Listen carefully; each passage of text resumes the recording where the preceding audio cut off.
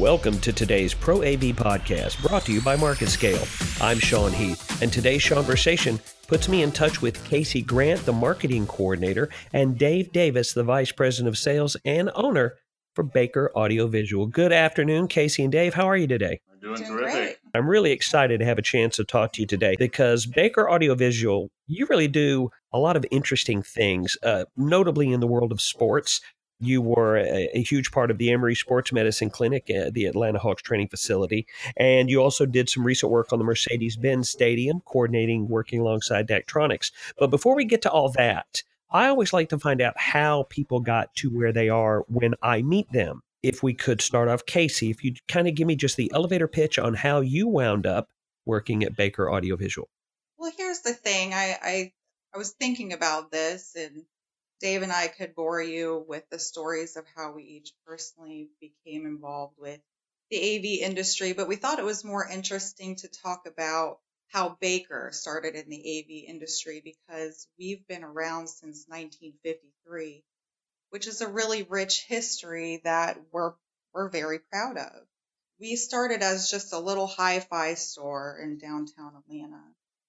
And the owner, Harry Baker, he was getting a lot of requests from his customers for AV services. And him and his partner, Mr. Glenn, decided that they were going to jump on that opportunity to expand the business. And that was the birth of the residential AV division. It wasn't until after Mr. Baker's unfortunate and untimely passing that his partner, Mr. Glenn, decided to take it to the next level and formed our commercial AV division. Now, today, we're strictly commercial. Our leaders throughout our company's history really have been an integral part in bringing the whole AV industry to life. You know, back in 1953, this really wasn't a huge thing. There really wasn't a very well-developed industry. And our then VP, Duke Mewborn, his father was a part of Western Electric. We may now know them as AT&T today. And this company, they basically dominated the whole motion picture sound industry. And when antitrust laws were brought about, they were forced to kind of break up their operations. And a group of engineers from Western Electric, including Duke's father, started a company you may have heard of called Altec. And they were responsible for developing the sound, or the movies with sound that were debuted in 1927's The Jazz Singer. So we always thought that was pretty neat. Fast forward to 1965. The Beatles were going on their U.S. tour. The third stop on that tour was right here in Atlanta at Fulton County Stadium. We already had a great relationship with that stadium, had done work there before, and we were brought on to provide the audio for this concert. And what happened next was not just a really cool part of Baker's history, but really a part of the history of live sound altogether. And we provided monitors to the Beatles. The who? Who was that? Yeah, you may have heard of them. They were just this little outfit. We provided monitors. It was the first time they were able to hear themselves on stage. Wow. And their manager, Brian Epstein, he wrote us after the tour and said that, quote, it was, without question, the most effective sound during their U.S. tour in 1965. You just described being part of one of the seminal moments in rock and roll history, as if it was just like, yeah, so anyways, we did this sound for the Beatles, you know. You can brag a little bit. It's crazy to say, right?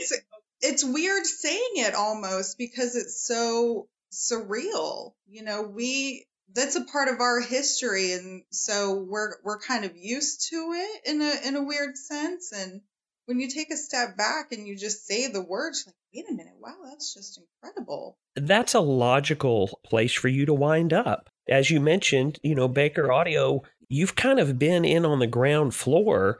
You could almost say you're one of the founding members of the Pro AV industry not just in the United States, but worldwide. Yeah, I would agree with that. I mean, Casey does a great job at describing that history, and there's so much more. And I think going back to the original question on how we became a part of this, Baker and people gravitate towards Baker than they have for eons because of the inventive nature or just almost some of the really cool opportunities that we get pulled into. It comes through some history of doing specialized technology for Delta Airlines, getting involved in the invention of the first FIDS display, even outside of audio. And there's just this rich history. And you're right, we kind of bypass it a little bit, because, the company is just a really cool place to be a part of and get to try to think of what's the next thing that we're going to get to lay down in history.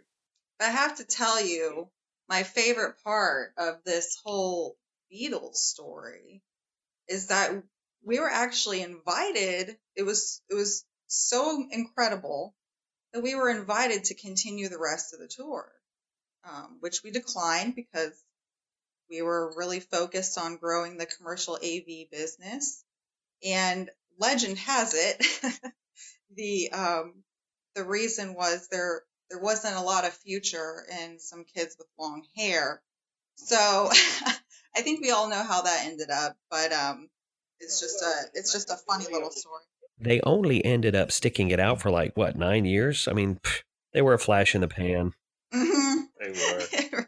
It really was. Just let's take a moment. I want to ask you this kind of a personal question. It has to feel a little overwhelming sometimes to realize just where you stand in this industry. But at the same time, it has to feel pretty cool to think, you know what?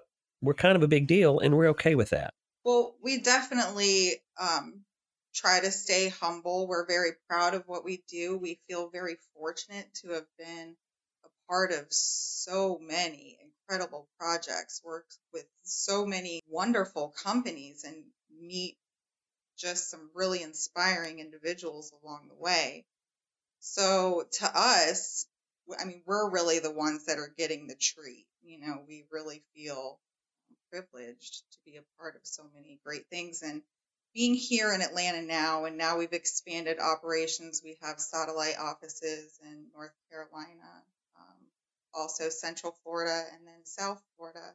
Starting from just that little hi-fi store, we have been a part of so many different projects in Atlanta. With Fulton County Stadium, and then that went to Turner Field. We had Georgia Tech, but we've been a part of that expansion as well. It's kind of surreal. You've worked on some ridiculously well known projects. How do you approach working on projects that really start to get massive in size? I think every project has its own um, mechanism of thought. So for us, it all starts even from the beginning, sales strategy on the kind of business that we're going to approach, and watching the type of business or the size of business that we're looking at, or specific project, and to start to pre-plan how that gets done. And that comes down to even just identifying by name the people that would be involved.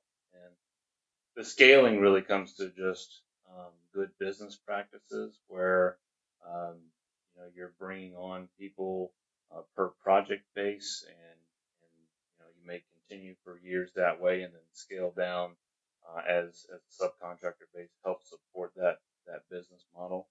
But really, we look at a project, and if we can't answer how we're going to achieve it, we typically don't approach the project. So comes from that, what we call strategy. Some people call it smart business. So that's how we do it.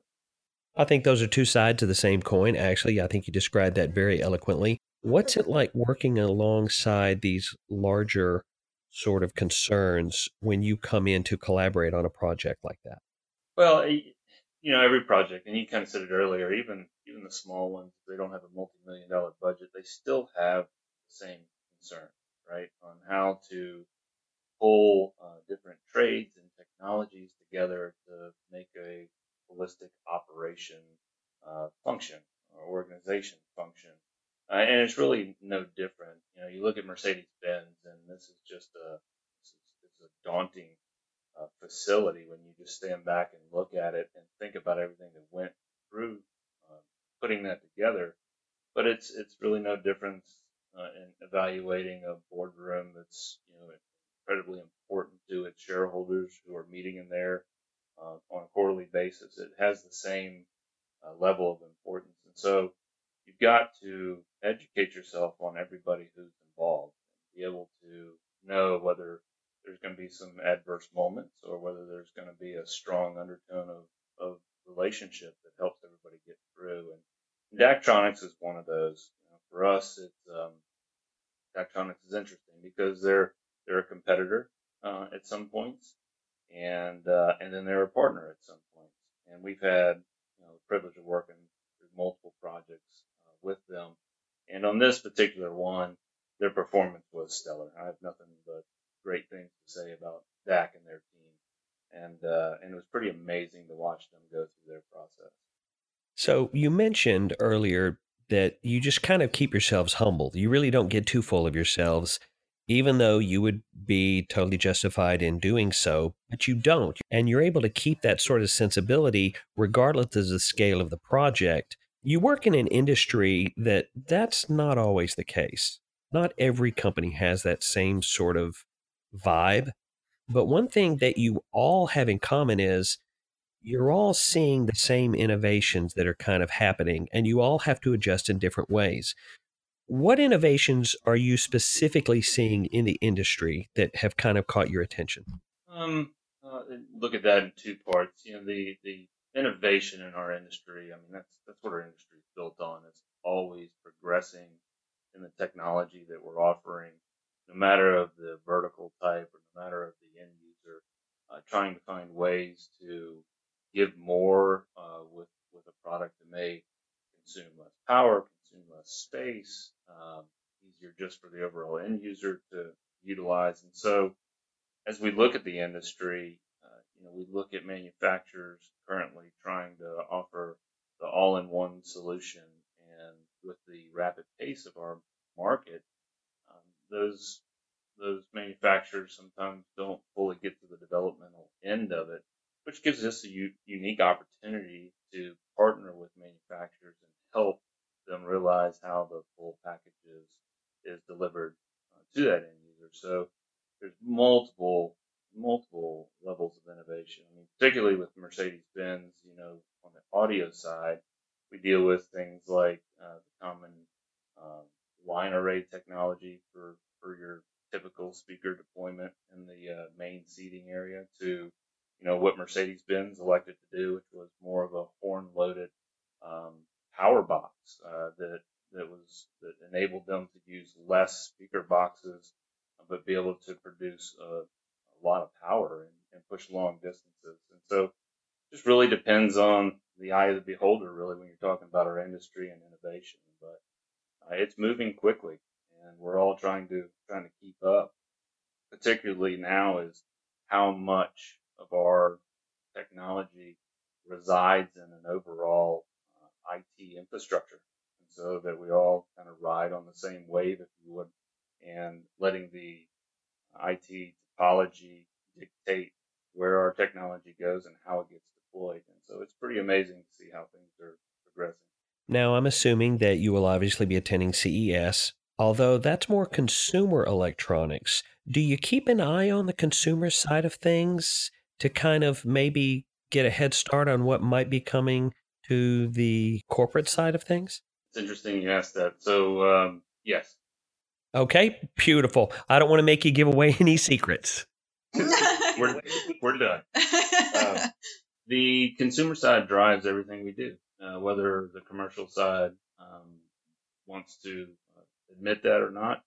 What the CEO, founder, president, VP, you name whatever level it may be, whatever they get accustomed to in their everyday home use or what they experience at some sort of event 100% drives our market. So can't tell you how many times that I have somebody come into a room and say, I do this at home. I would like to do that. And so that really drives it in the sports industry and the suite experience. It drives it in the corporate world from the standard boardroom and communication collaboration environment. It 100% drives what happens. Really, you are in the experience slash environment creation industry. That is what you're doing. You're creating an entire enveloping sort of environment for an arena goer, for a fan, or for a corporate event, whether it's in a boardroom or some other sort of event that they're doing. You're really an integration, a sensory integration industry. If you're looking for a sales job, you just got one. So that was great. That was a terrific take on exactly what we did. I'm trying not to geek out too much getting to talk to you because you guys are kind of a big deal. And interestingly, for me, I like the Beatles. I thought they were a phenomenon. They were great. But I mean, come on. You get to work with these pro sports franchises, and the way that the sports entertainment industry is changing so rapidly and trying to evolve almost in some cases faster than they should, but they're trying to evolve to turn a basketball game or a football game into not just watching the sport unfurl on the field or on the court. They have to take into account all these other choices that these fans could make instead of coming to the stadium. So they do need to put all these other experiences and, as you said, amenities that come with, hey, I could do this at home. They have to bring those in. They have to be very conscious of those.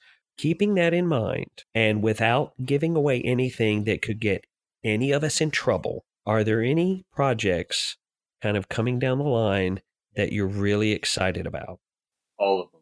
So there's, there are major facilities, obviously, as you know, being built and under design on the West Coast and obviously in the Las Vegas area. So you have some of those experiences, which if you have seen the renderings of those facilities, they're next level type of design. It's pretty exciting, but it even gets down to take Major League Baseball and their AAA ballparks and the type of experience that they're delivering to the fans at that level.